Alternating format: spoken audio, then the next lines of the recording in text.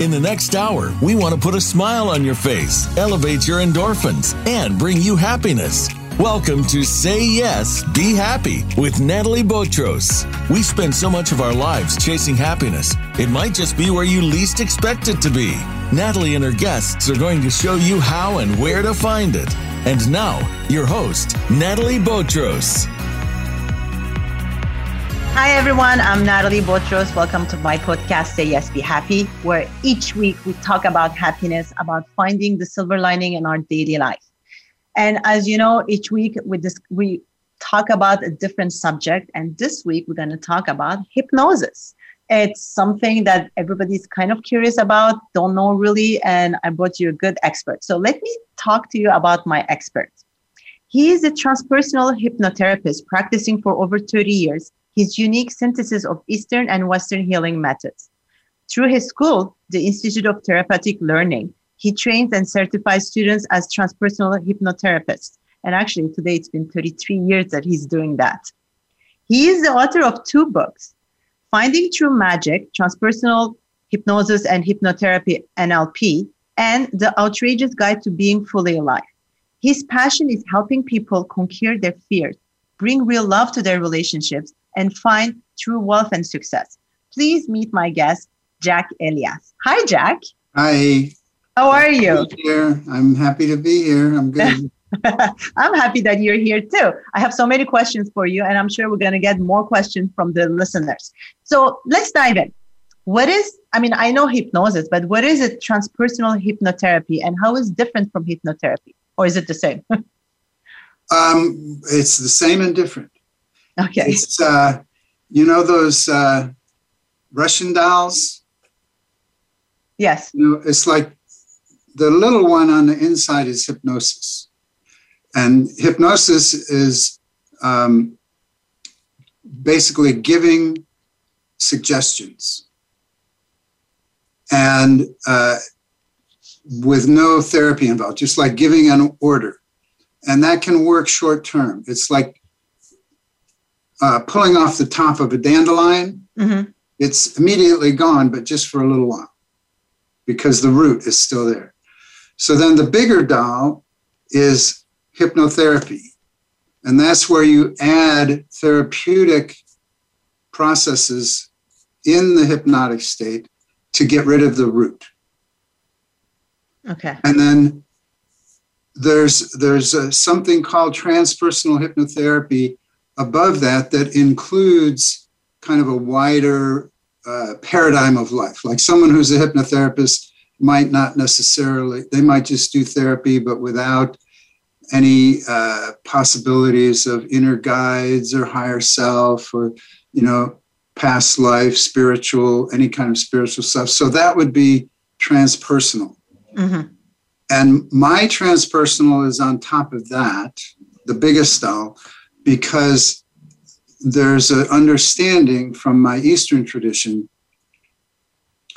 that the real experience of our being, of the fullness of our being, happens when we leave our mind. So people, even when you're talking about inner guides or whatever, you're still bound up in concepts. You're still in the mind. And the work I do is designed to take people, use the mind, but then, like metaphorically speaking, go to the edge of the mind, and so that people can leap off the mind and start experiencing a vastness of being that does not need to be supported by thinking. Like, we're so addicted to thinking, we think our intelligence is actually given to us by our thinking mind. I have a lot of people that if I ask them, imagine what you would be like if your mind just stopped thinking. What do you think it would be like? Many people say, I'd be a vegetable, I'd be a zombie. Meditators would say, I'd be very peaceful. So people who have meditated, who've become familiar with their consciousness to some degree, understand that they're not dependent upon the thinking mind for mm-hmm. intelligence and awareness. But a lot of people do think that, and that's a big problem. Okay, so it is actually deeper. We go like in a deeper trance with transpersonal hypnotherapy. Is that it? with it covers more, but it's like it's deeper, basically. So, well, you want to remember, deeper is a metaphor. Yeah. And metaphors can be useful, and they also can trap us. So my transpersonal perspective is based on understanding that language is inherently hypnotic. Okay. So you talk, and then with your voice, we go under, let's say. Well, no, beyond that we're in hypnosis all the time. Everybody's self-talk is just a stream of hypnotic suggestions. Okay. Who we think we are is our main hypnotic suggestion. We have a bunch of ideas, thoughts about who we are. Some are encouraging, some are limiting, but it's all thought, which means it's all hypnotic suggestion. So my approach is to wake people up. From that. For example, if I do like my daily affirmation, it's a way of auto-hypnotherapy. It's still, but you're adding positive possibilities, but there's still the limitation of who I think I am. Okay. Well, that's interesting. So what is NLP, neuro-linguistic programming? It's something else, or it's like it really goes on the same line? It's neuro-linguistic programming is a derivative of hypnosis. It's hypnosis without a lot of the formal historical rituals of quote unquote taking people into trance. It's based on understanding somewhat what I just said, that people are suggestible all the time. If you know how to talk to them, mainly based on establishing rapport, that's all you need, because there's all kinds of definitions of hypnosis and hypnotherapy, but the essential point is that it's suggestion. Of course. Because all the power is in the person. Like stage hypnotists, because they're doing a show, they're intent on giving the illusion that they have all the power, and they're making people do things. But the people are only doing those things because they choose to. The hypnotist gives a suggestion. If the person doesn't accept a suggestion, nothing will happen. So the essence is suggestions. The problem is we have a high degree of gullibility and naivete and confusion such that we will accept suggestions that are harmful to us, which most people can immediately be familiar with if you just check out your negative internal dialogue. All of those negative thoughts, you just keep accepting them. You start out fresh in the morning. By the end of the day, you feel horrible. So how do you switch? Like, how can you block those negative ones and then get like the happy, all cheerful ones? Yeah. Okay. So my approach is based on the notion of self. Your actual self is already complete and perfectly pure. So you don't have to fix yourself. And nothing that comes up in your mind can affect your actual self. Whatever comes up in your mind, negative or positive, affects your idea of self that you're identified with. It's like you're acting as if you're this idea of self, and then something in the script says you're good and you smile, something in the script says you're bad and you frown. My approach is to wake up to the fact that you're acting. Mm-hmm. And once you realize you're acting, you don't have to fight with anything that comes. You can smile at it. So what I tell people is if you're struggling, you're on the wrong track, because there's no need to struggle. Struggling means you've bought into the hypnotic suggestion that you can be targeted by your mind. Okay. Your actual self cannot be targeted. But if you believe in the idea of self that can be targeted, then you'll feel targeted. Yeah.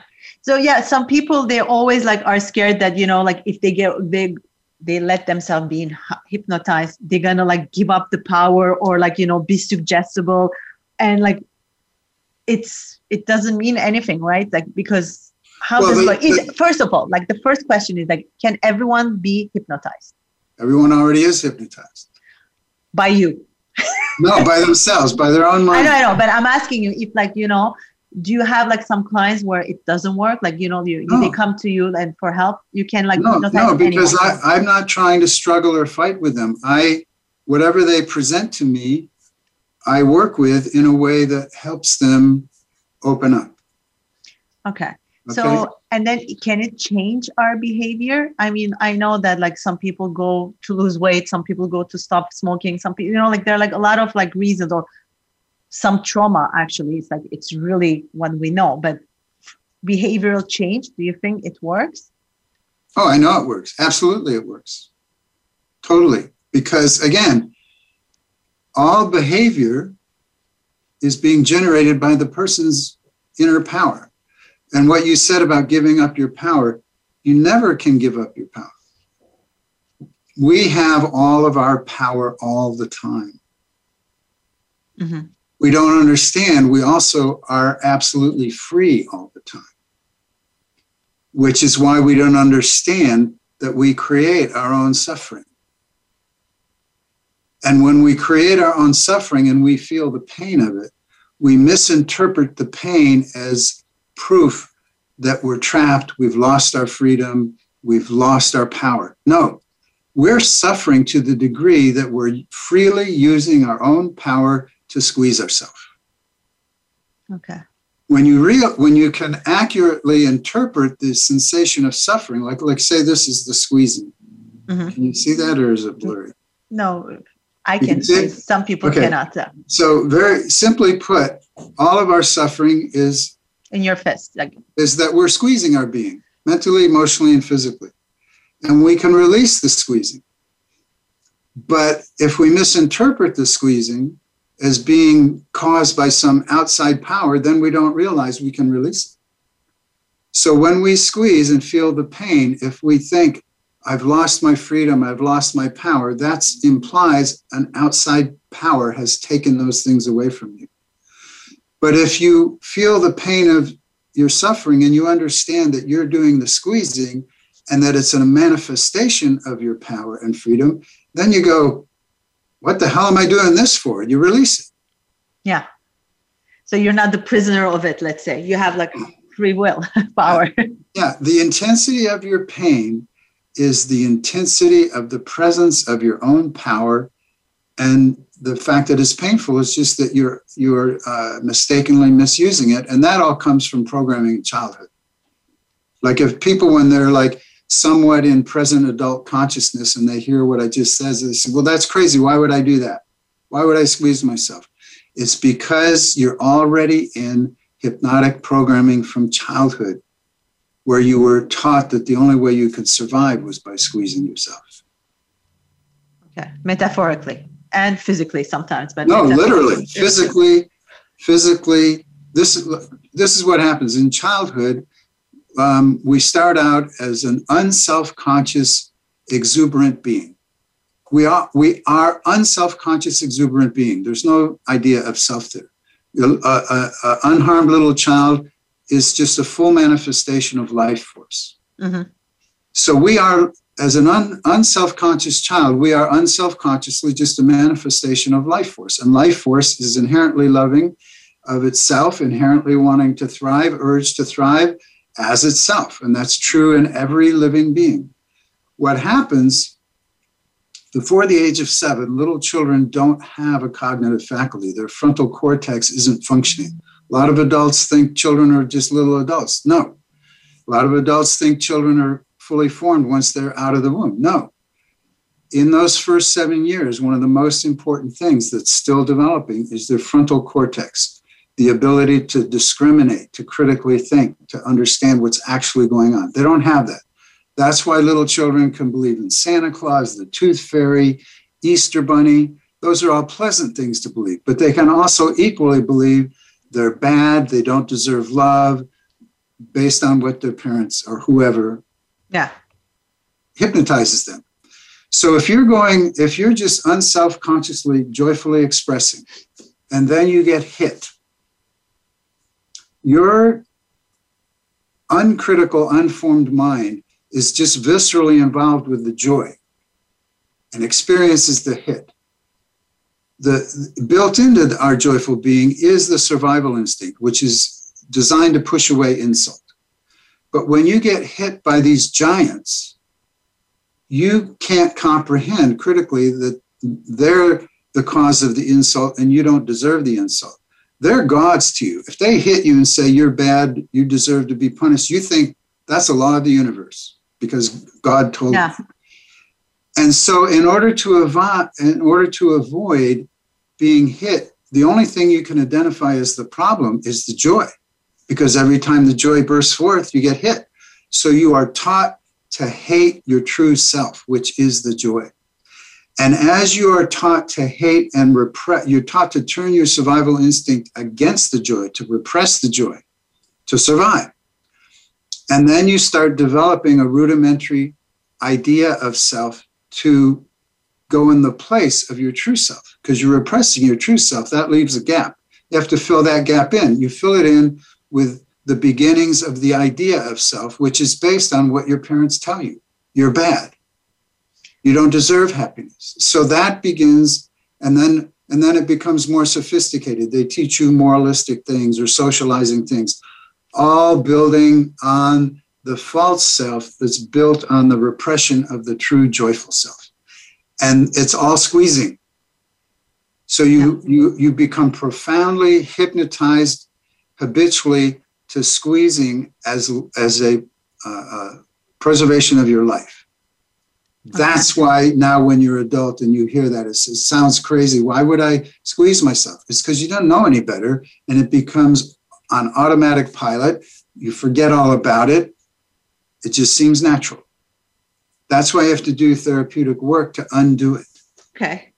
Okay. So we're about to take our first break, but this is interesting because like I have like questions about it, about like how to raise your child.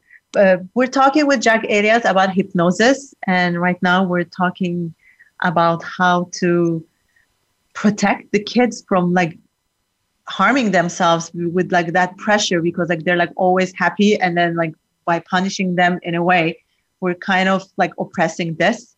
We will come back after the break and talk more about it. Bye for now.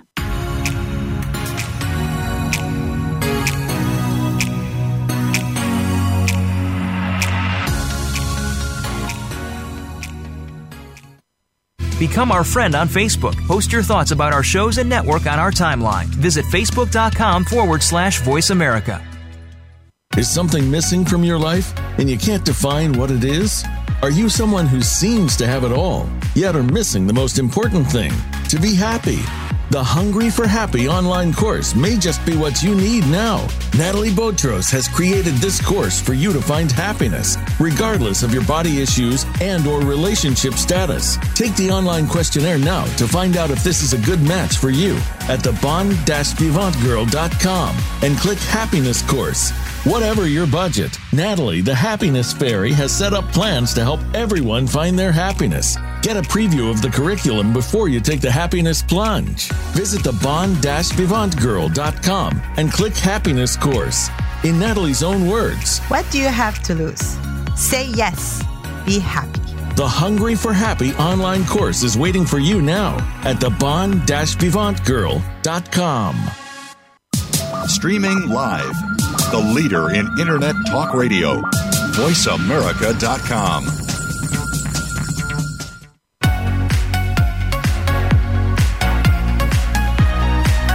You're listening to Say Yes, Be Happy. To reach our show today, we invite you to phone in to 1-866-472-5788. That's 1-866-472-5788. Or send an email to bvg@thebon-vivantgirl.com. Now, back to Say Yes, Be Happy. Welcome back, everyone. I'm Natalie Botros, your host. We're talking with Jack Arias about hypnosis. And just before the break, we were talking about kids, how we can oppress their happiness if we punish them or like push down that's like free, happy thoughts. And actually during the break, I got a question about it. Someone is asking me, how do you undo therapeutically those oppression that you will put on kids? Okay. So the problem is fundamentally confusion. So there's like a twofold process. You can work with understanding how to skillfully relate to children on the outside and understand anything you feel compelled to do that's harmful comes from your own programming from your childhood. So you want to get rid of your hypnotic idea of yourself as being, I'm an adult and I'm fine. And I have to make these little children be like me. You have to understand that all of that comes from the harm you got habituated to from your childhood, the harm of rejecting your true joyful self. If you were in your true joyful self, you would effortlessly, naturally know how to relate to a little child. So, but when you say harm, you mean like punishment? What do you mean like harm? Well, yeah, the harm is anything that causes you when you're completely joyful, anything that causes you to retract, to pull back. I mean, and to engage your survival instinct to attack your joy. Like, simply put, to coin a phrase, unskillful or unfortunately intentionally abusive parents, the harmful messages are basically killjoy messages. So parents go along in the trance, I'm the parent, and they don't realize when they're actually a killjoy. Yeah. That's one of the big trances of self, is that we have this idea of self that we think is constant. No matter what I say or do, I'm still this self. But parent, and then saying I'm a parent, that becomes part of the idea of self. But this is one of the aspects of the confusion creating hypnotic aspect of language, is that we're taught that nouns are things.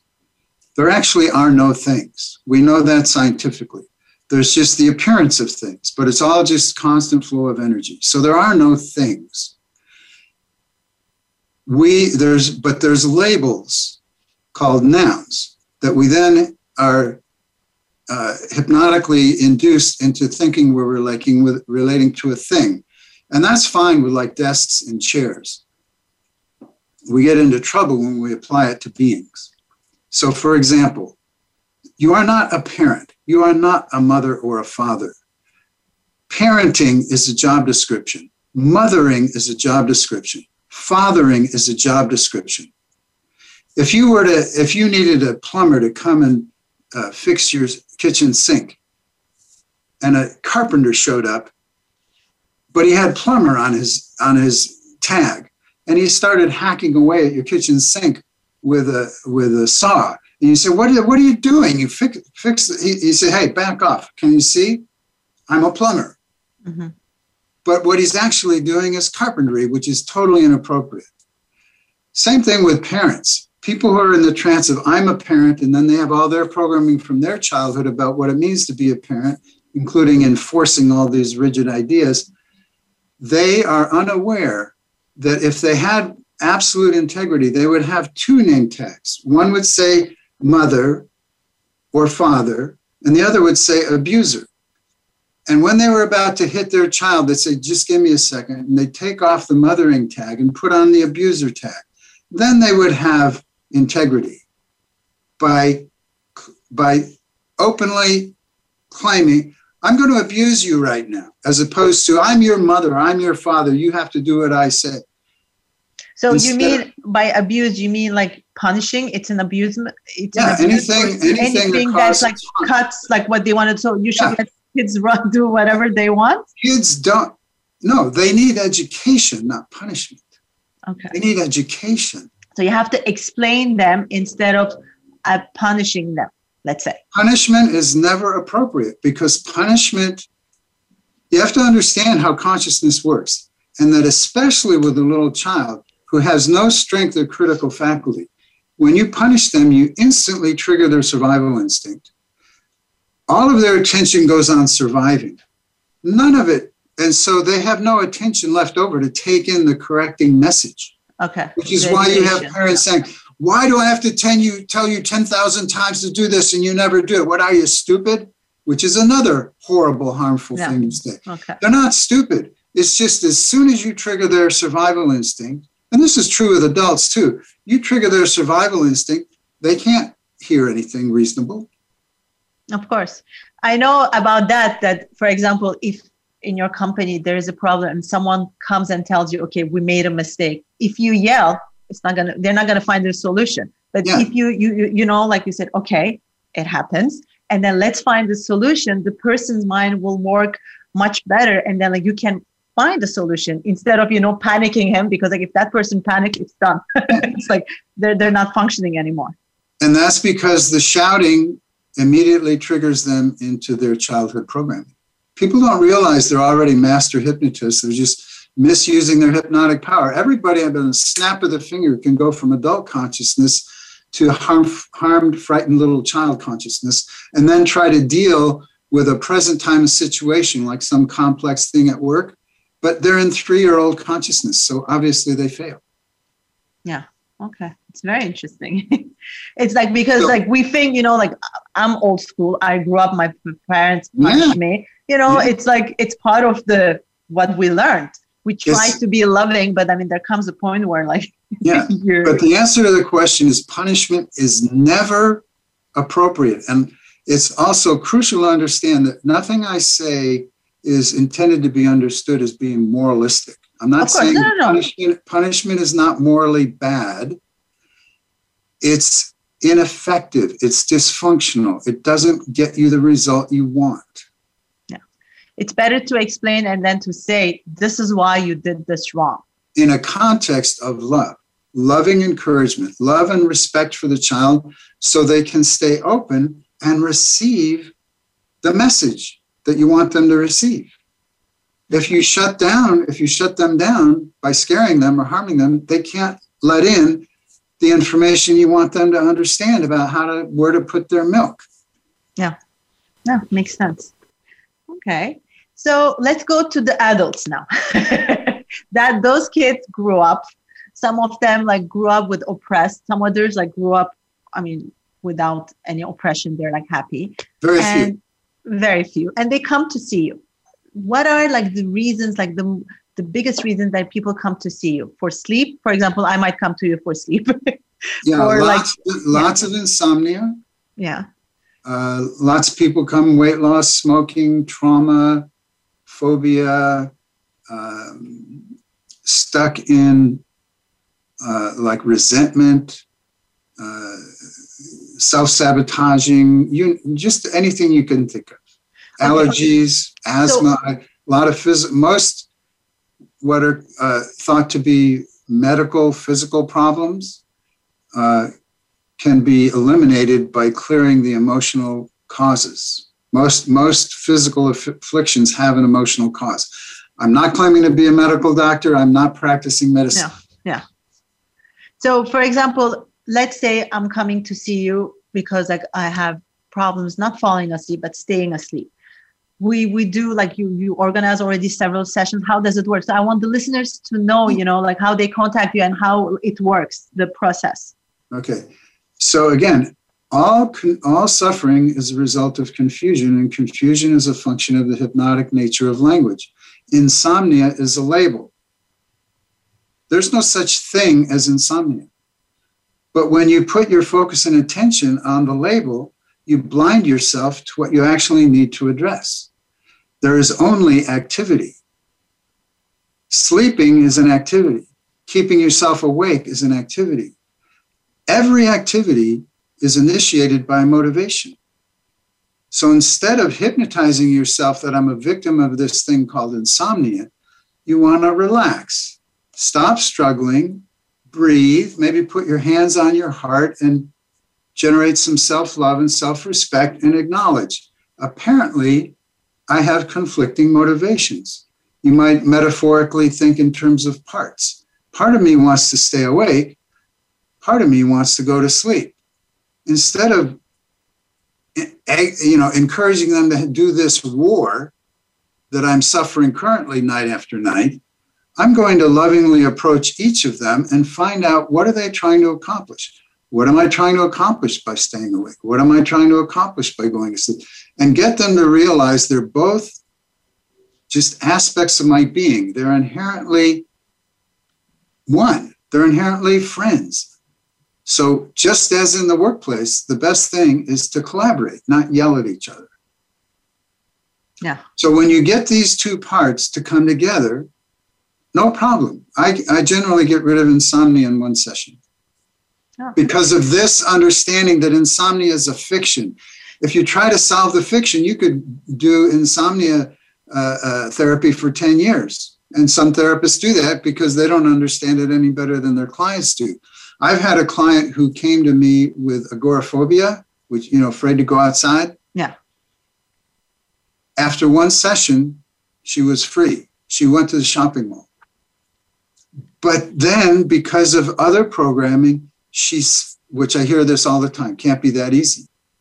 So she literally rehypnotized herself unwittingly to have this agoraphobia, went to a residential clinic and spent about $20,000. It didn't fix it. So then she came back to me and we got rid of it again, and then she kept it. Wow. Okay. That's interesting. Yeah, it's like we kind of like auto-sabotage us. I see that we have a caller on hold, John in Long Island. Hi, John. Yes. Hi, how are you? Good. I have a question around smoking. So I always heard a lot about, hypnotizing to try to quit smoking. I was just wanting to know your thoughts on that. And do you think it's actually, it would benefit in any way? It absolutely benefits, but you have to understand, and again, a lot of hypnotists don't understand this. Smoking is, and a good example for smoking is the dandelion image. You could go, like a lot of people, thousands of people would go to these like convention halls filled with thousands of people promising that when you leave here tonight, you'll be a non-smoker. And a lot of them do leave being a non-smoker because they accepted a hypnotic suggestion. You're no longer a smoker. You hate cigarettes. But within 3 months, they're smoking again because that approach is like just pulling the top off the dandelion. If you do hypnotherapy, which, as I just briefly talked about with insomnia, you go and find out what the part of you that's smoking is really trying to accomplish and get it to see that smoking is a dysfunctional tool. It never accomplishes what you really want to accomplish. Replace the dysfunctional tool with a functional tool, and it's effortlessly accepted. We are hardwired that anytime we see a better choice, and see it, not have somebody else tell us it's a better choice. But when we recognize something is better than something we're doing, we effortlessly, automatically pick it up. So the problem is having your ability to see what really serves you disabled. And that, again, happens in childhood. We inherently know what's best for us, but it's like we reach out for something that's best for us or that gives us joy just to see it, and we reach out to engage it, and then we get slapped. That's teaching us that our innate wisdom to follow what is really serving us and good for us and interesting to us is dangerous and bad. And so we hobble our innate wisdom about the choices we can make to take care of ourselves.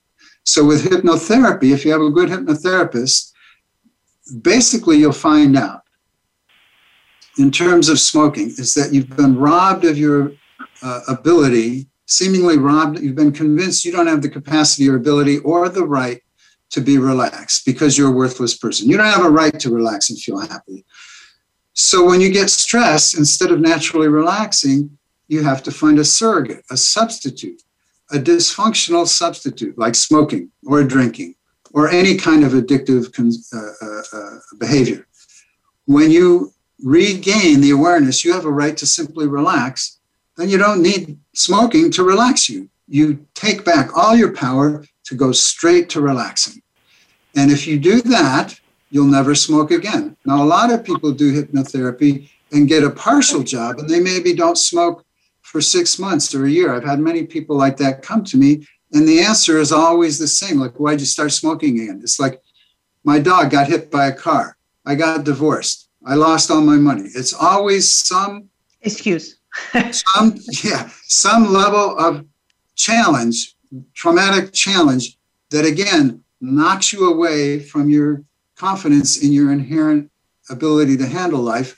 And so you immediately grab at the old surrogate. So when I work with people, I build in very clear connections to their inner strength that no matter what happens, you get to choose to stay self-nurturing, self-respecting, and recognizing that relaxing yourself is always the best choice. And you can always do it, even if your wife leaves you, even if your dog dies. Did that answer your question, John? Yeah, no, thank you very much. I appreciate it.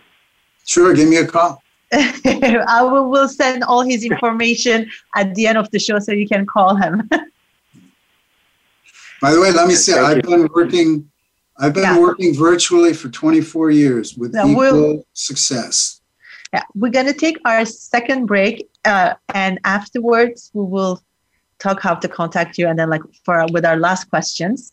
I'm Natalie Botros, and we're talking with Jack Elias, and see you in a bit.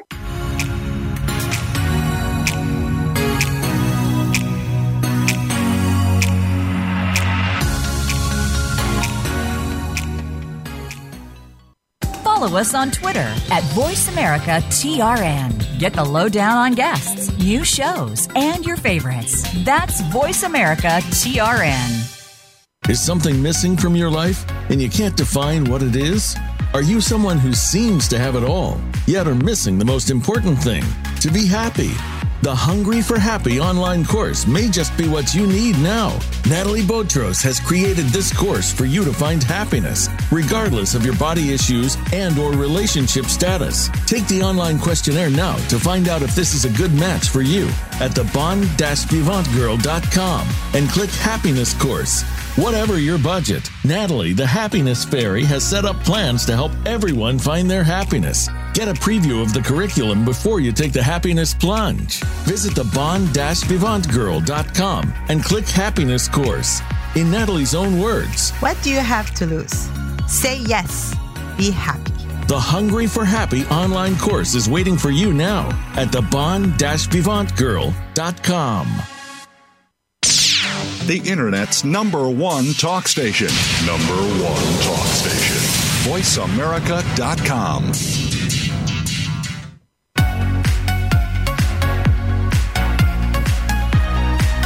You're listening to Say Yes, Be Happy.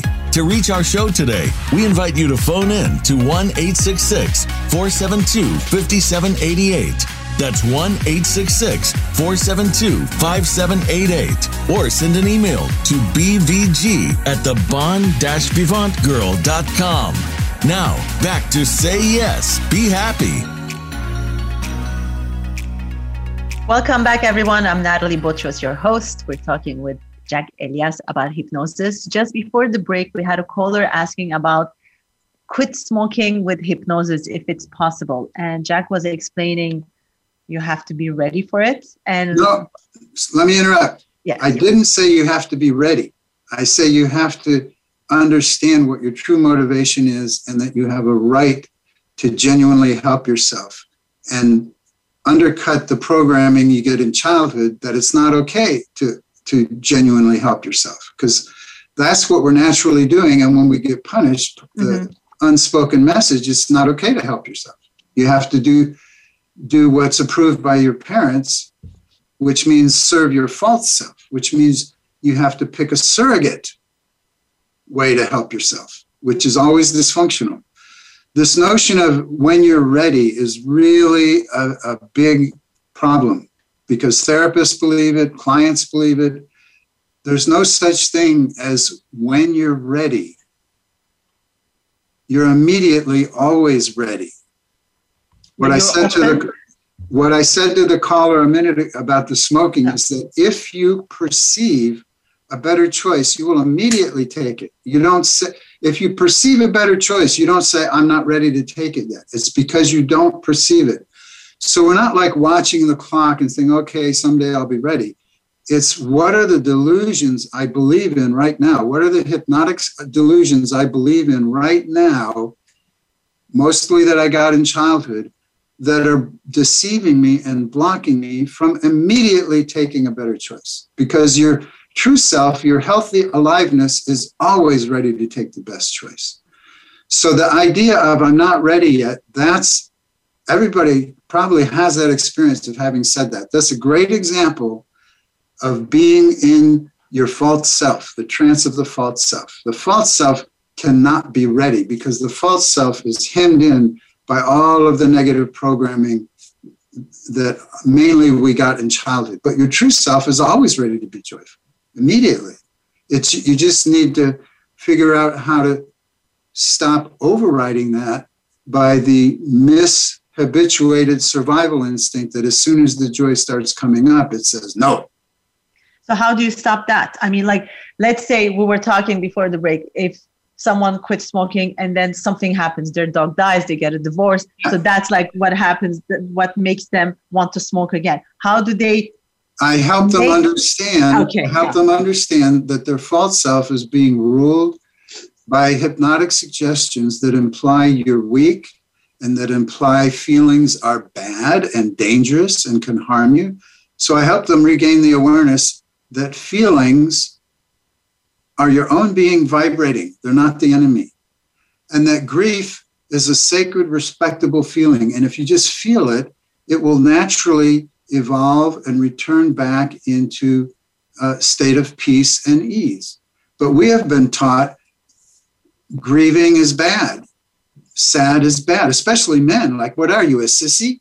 So little boys are taught that it's not okay to have soft feelings. So that's why they resort to the acceptable feelings for a programmed little boy, which is like rage and power tripping. So if you know that there's no danger in feeling your genuine feelings, then if your dog dies, your wife leaves or whatever, and you feel this intense pain of grief, you just experience it from a position of self-respect and honoring the richness of the grief, because the grief is an expression of your courage and capacity to love. If you didn't love, you wouldn't grieve. So you appreciate it. This is just my love, recognizing something has changed. But I still have my open, loving heart.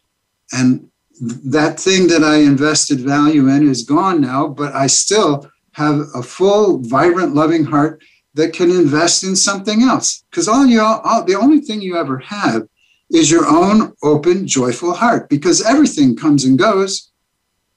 Yeah. You know, perfect lover, perfect wife, perfect house, perfect mind. It's all going to go away. So don't be defeated by it by closing down your heart. That's the essence of being defeated by the external environment, is that we have been programmed hypnotically to believe if you lose stuff on the outside, you have to close your heart down. You don't. Yeah. But when I said being ready, I didn't mean more like by the time. But for example, everybody tells I'm not a smoker right now because I quit it by myself. But if someone is a smoker, let's say, and this person loves smoking, but everybody around that person tells them it's bad to smoke, you have to stop for your health, for others. So like they're not ready to give up. No. They are ready to give it up. They are ready. Okay. So there is no. If you can help them recognize it's not their best choice. Okay. See, these people telling, like I said to the caller, it's not, you don't respond to the outside telling you, it has to come from the inside. Exactly. Yeah, okay. Outside people telling you that just makes you dig in your heels because it's like offended your sense of self-respect. How dare you try to push me around? No. When people come to see me for smoking, I'll say, you know, like, what are you here for? And they say, I want to stop smoking. And I'll say, what's the problem? You're not smoking right now. Just don't smoke anymore. No problem. And they will say, well, but I will smoke. And I say, well, then what's the problem? You want to smoke? Yeah. And then, you know, so I'm confused. I'm not going to, I practice, I have a problem with arrogance. I don't want to arrogantly assume I know everything about you. So I have to ask you questions so I understand what's the real problem. Yeah. If you're smoking, what's the problem? You don't want to smoke? Well, then stop smoking. Well, what's the problem? The problem is not that you're smoking. The problem is that you want to stop doing something, but you don't. So what's that all about? So that immediately makes them turn inwardly and go deeper.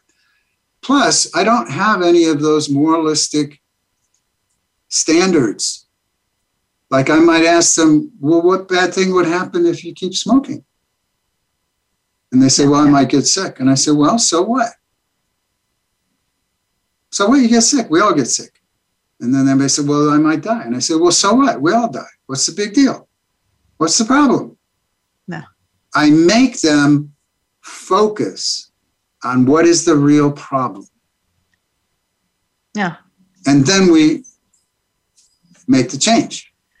I'm going to tell you, you're going to get a lot of calls about smoking and weight loss and sleep after this. Yeah. Because like it's very interesting. So, for example, for sleep, you said one call, like one session will be of smoking, 1 or 2. It's like, again, I guess it's just like that people have to listen to you. They don't have to listen to me. What I do is encourage people moment by moment, because since I understand language is inherently hypnotic, I understand when people are talking to me, they're speaking hypnotically, and what they're speaking is thoughts they're already hypnotized by. And by saying them to me, they're trying to hypnotize me. Yeah. And I don't get hypnotized. I like, oh, poor baby, let me save you. I don't get hypnotized by poor me. Yeah. You know, like, poor me, I'm smoking, it might kill me. I go, well, so what? What's the big deal? You're not smoking now. If you really care, stop. Don't try to trick me into thinking you care. If you really care, you'll stop. So what's really going on? Let's find out what you really care about, and then it'll be smooth sailing. That's great. I think people have to just make the step and call you. That would be making them ready, I guess. So how can they contact you? They can contact me by email. I have several emails. Probably the easiest one is jack@jackelias.com. Okay. And then your website. Go to my website, jackelias.com. I have another website that's mainly much bigger website, all the training stuff, findingtruemagic.com. But if you go to jackelias.com, there's links there to go to Finding True Magic, where you can learn about trainings, and where there's a web page about Lucid Heart Therapy, which is my private counseling. Mm-hmm. Okay. And also webinars that I'm doing, and my articles, YouTube channel, all those things. You can find links to all of that stuff on jackelias.com. On the description of the show, I will put your website so people can follow, can find you, and then like from there they can contact you as well. So before saying goodbye, I had like so many questions, but we're like we have to do it again. We have to do it again.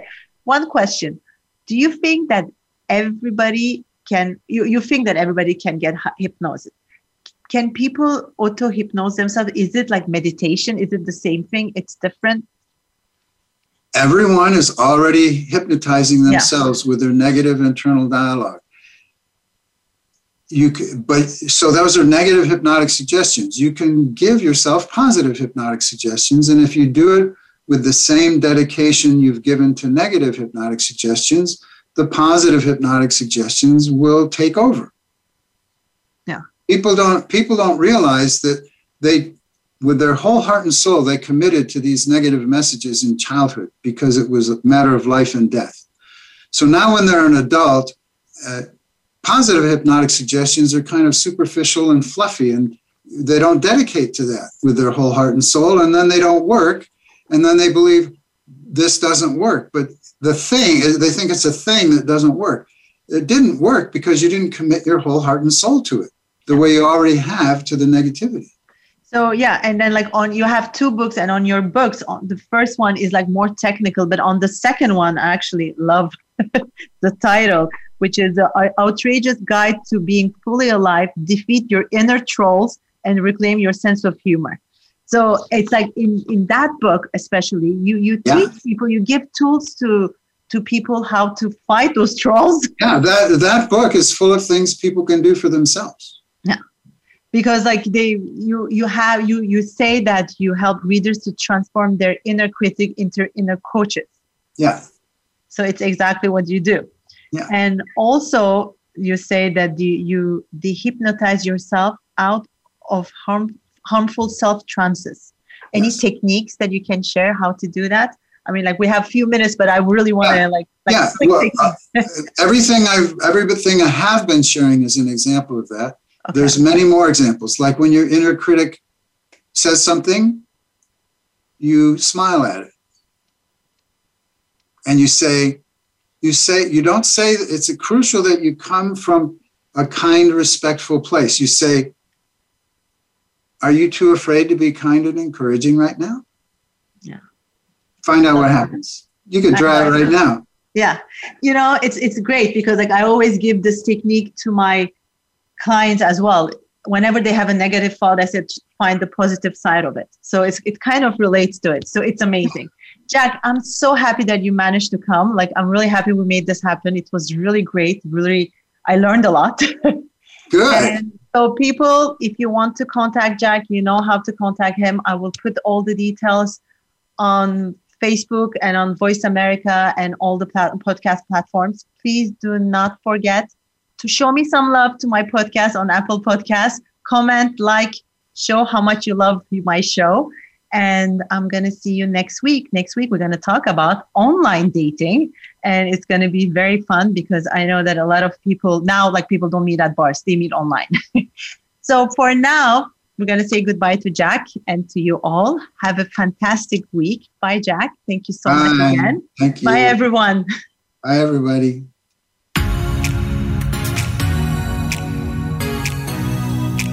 Thank you for listening to Say Yes, Be Happy. Please join Natalie Botros for another show next Tuesday at 9 a.m. Pacific Time and noon Eastern Time on the Voice America Variety Channel. Listen to this program again or any of our past episodes on demand and on your favorite podcast platform. Until next time, keep saying yes and find your happiness.